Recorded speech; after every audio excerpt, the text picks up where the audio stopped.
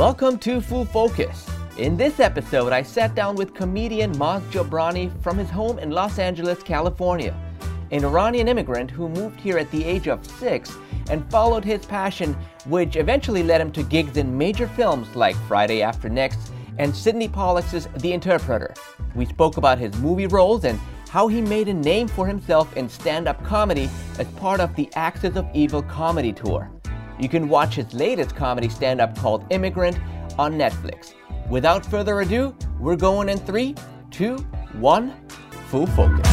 Maz Jobrani, welcome to Full Focus. Very excited to have you on the show. I've been following your career for a little bit now, and you've hit some really amazing milestones in the genre of comedy, and we'll talk about that, But before we go into that, I just want to kind of take it back a little bit and talk to me a little bit about, your background. You grew up in Iran, and you left Iran when you were 6 years old, right? So what was it like growing up in Iran? What do you remember from that time? Yeah, well, I left Iran when I was 6. It was at the time of the revolution. So what I remember was just being a kid in Iran, and we would play like any kid anywhere. There was a lot of Western influence. I remember seeing the movie Rocky as a kid in Iran. I remember loving Muhammad Ali as a kid in Iran. I remember loving Zorro.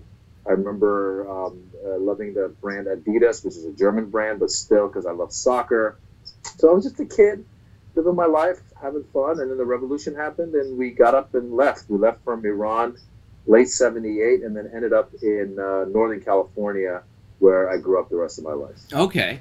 And so, growing up in California, coming from Iran with, immigrant parents, how was that growing up? I mean, when did you know that you wanted to kind of go into the arts, and how did that conversation go over in your household? Because you talk about it in your comedy all the time, but people, from our culture, they like to, obviously it's all about being successful academically or, engineer, lawyer, doctor, right? And you joke about it, how was that experience for you growing up?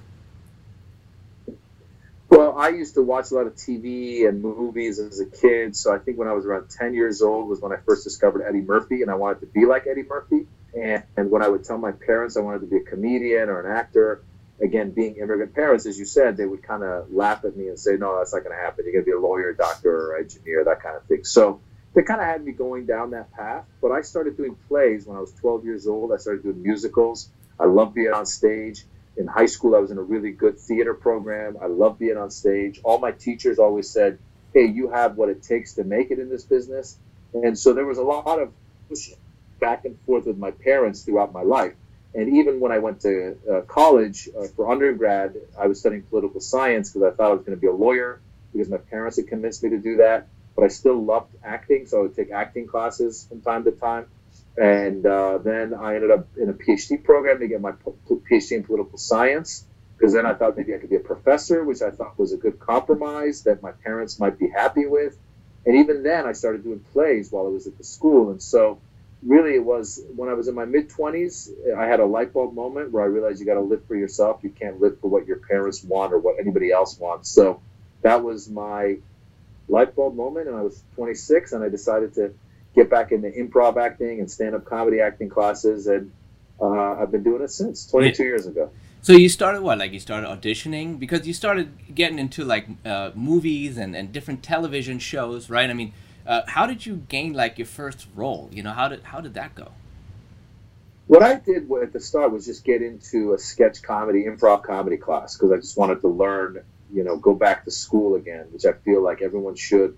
Either go to a theater company, or if you want to be a stand-up comedian, you've got to get on stage and write as much as you can. So I had no idea what was going to come down the line. And so I was just doing improv classes. I was doing that improv class led to a stand-up comedy class. And in the interim, I believe I had done, I was about to do, a friend of mine was doing an independent movie. He put me in it.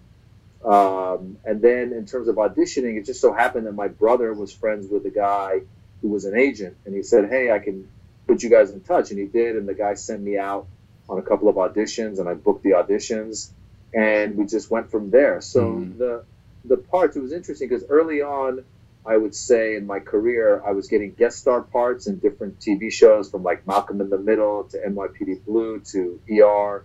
I would just pop up in all these different shows doing one episode at a time.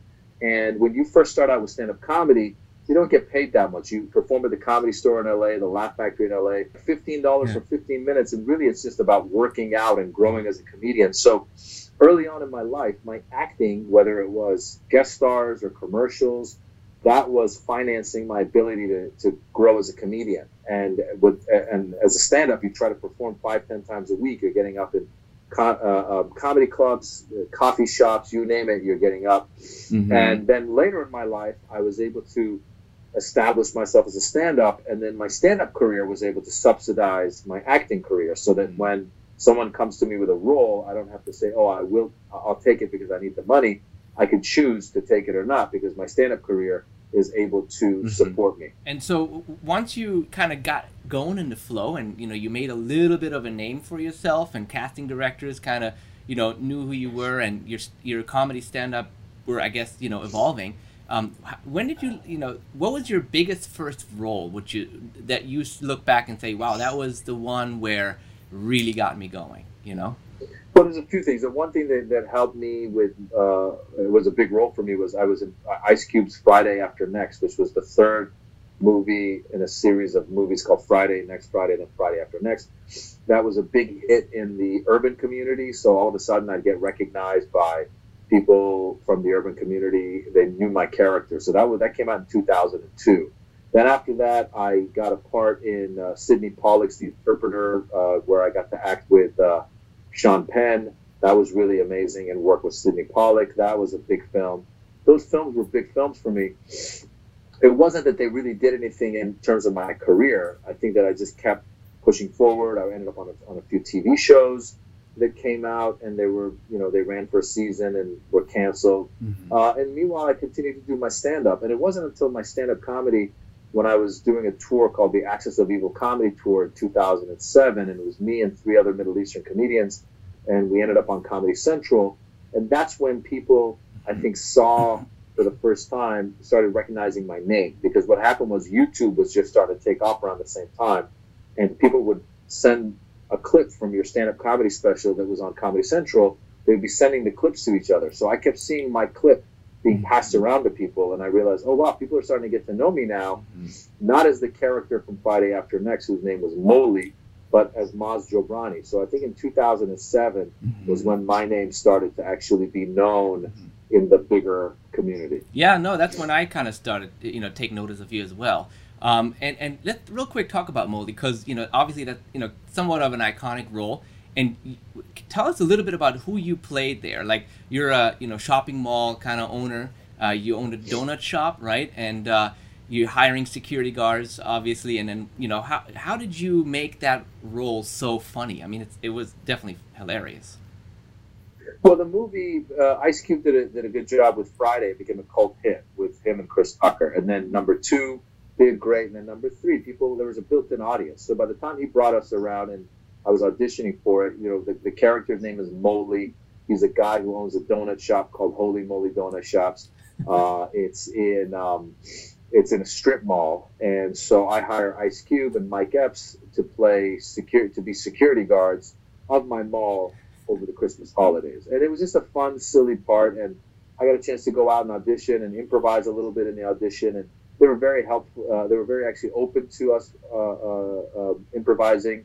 The director's name is Marcus Rayboy. He'd been doing music videos, but he knew a lot about the comedy world. And so I think Ice Cube as well, they cast the movie with a lot of comedians, knowing that we would improvise. And so a lot of times they would say, listen, Mike Epps is going to go off book. He's going to say stuff. Just go with him. Or I got a chance to perform with John Witherspoon, who passed away recently. But he would tell me, hey, I'm going to try something different.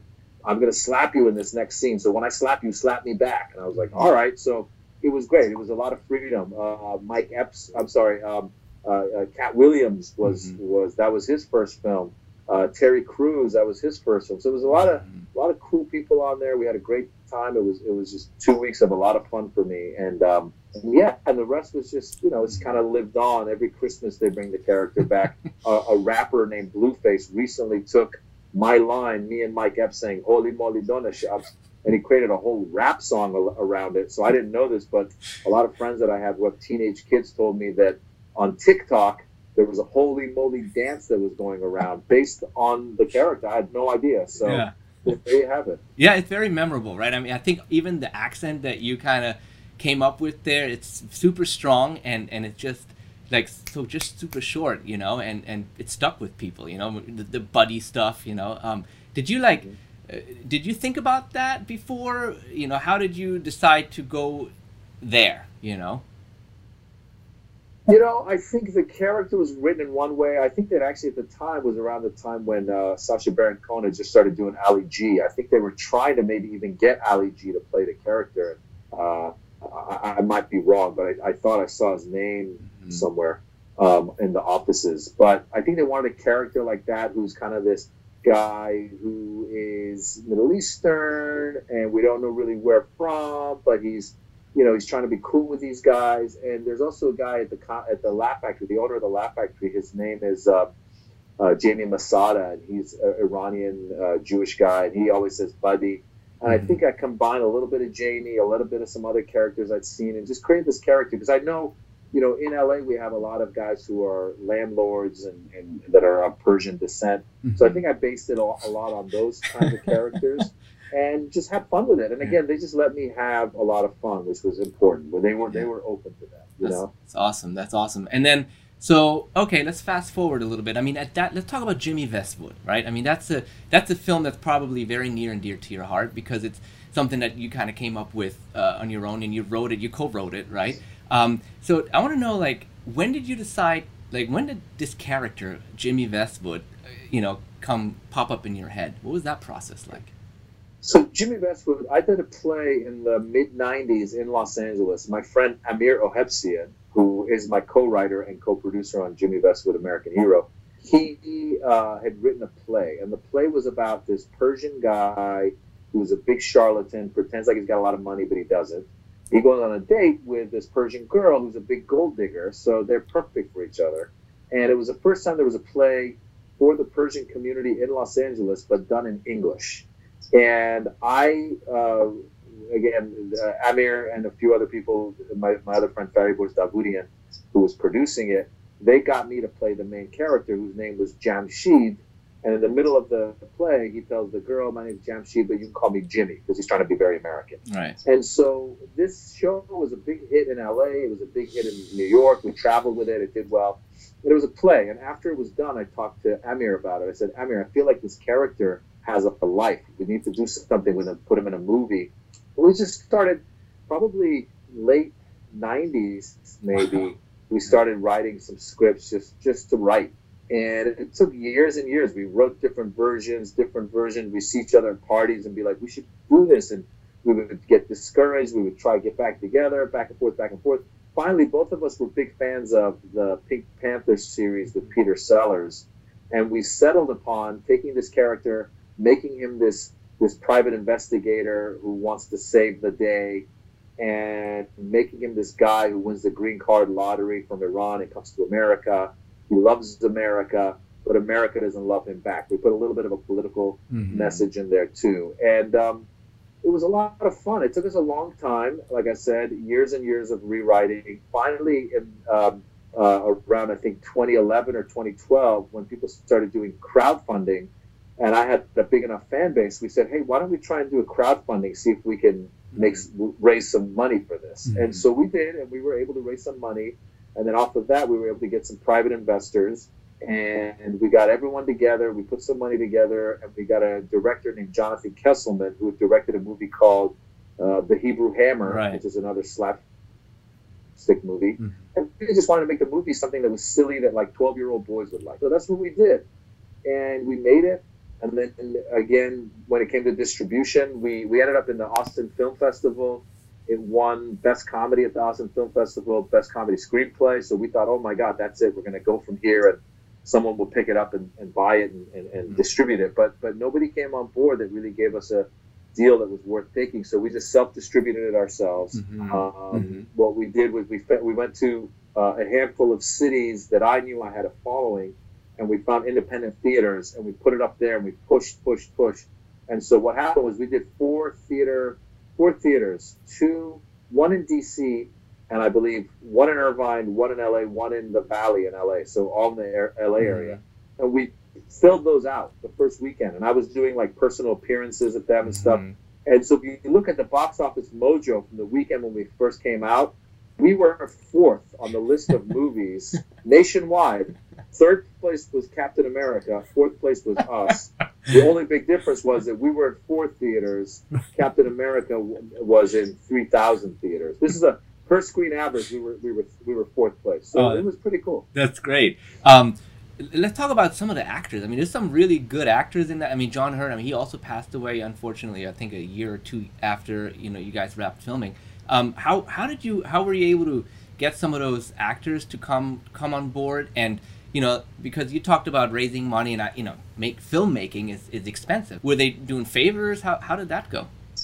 Well, John Hurt was the one part that we put a little budget away for, because we needed someone to play the bad guy who had had a reputation as a well-known actor. And John Hurt, as you know, had been a pretty big-time actor. I mean, he was in the movie Big. He was in Home Alone. He was in a ton of big movies. And I've read articles about how he could have been, like, his career could have gone in another route where he could have been an award-winning actor. He came from that school of all those guys. So we wanted somebody like that. So we had budgeted enough money to be able to do that. And then a lot of the other people who came on board were just friends and favors and people willing to come out and have fun with us. And that was one of the good things about doing a movie that is, done by,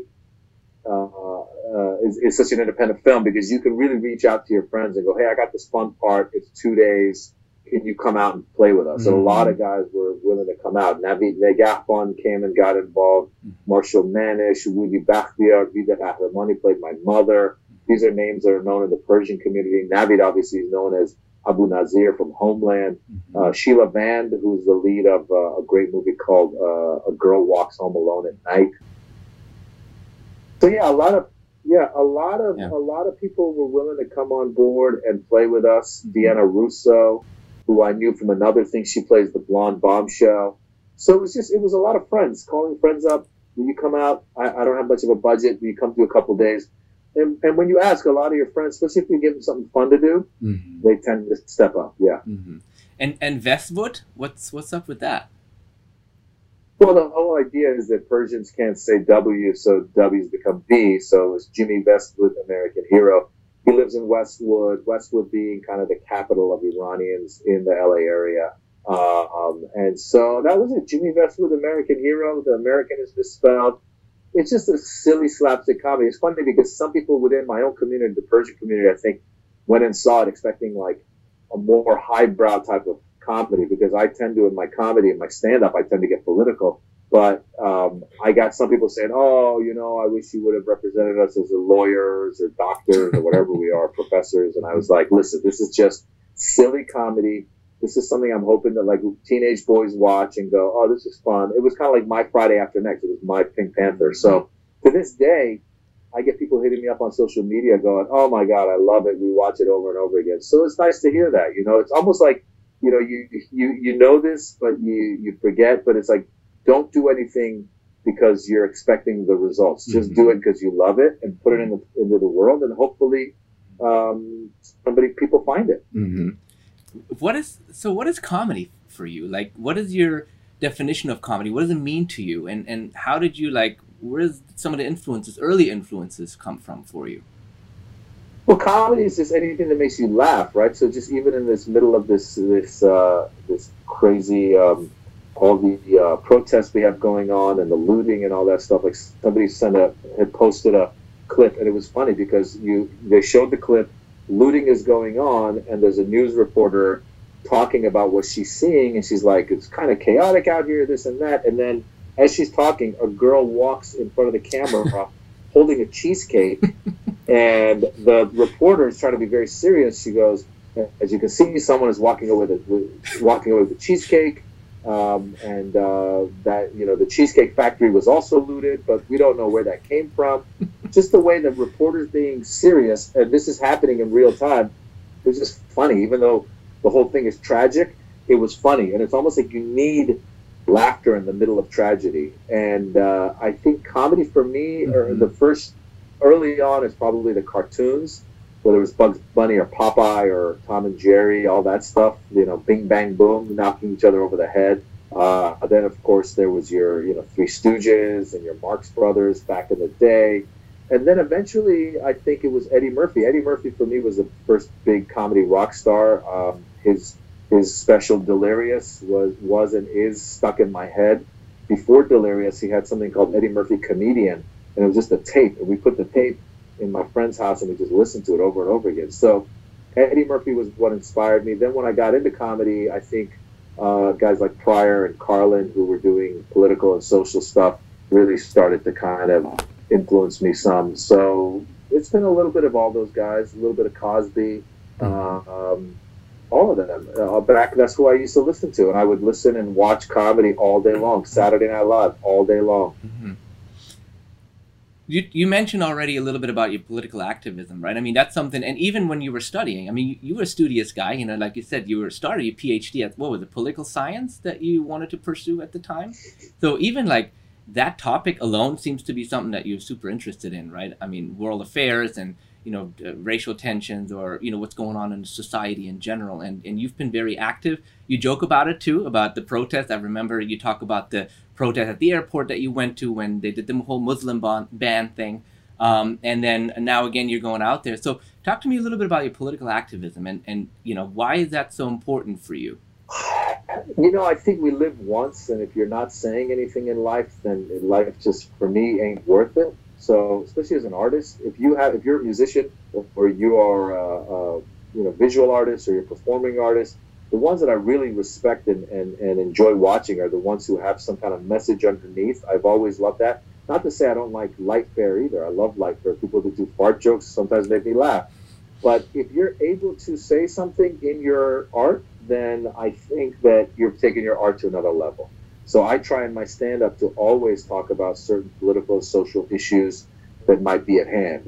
When it comes to things like the protests, if I feel it's possible, and I also want to expose my kids to it, I want them to go down. Like, Black Lives Matter, I'm not black, but I feel that when the travel ban happened, I went down to the protest at the airport, and I thought the whole country was aware of what a farce the whole thing was, because the travel ban was sold to America as making America safer, but none of the countries in the travel ban had ever committed an act of terror in America. So I thought, everybody knows that this is just a political move.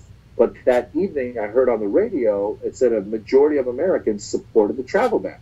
And I realized people don't have time to care about your issues.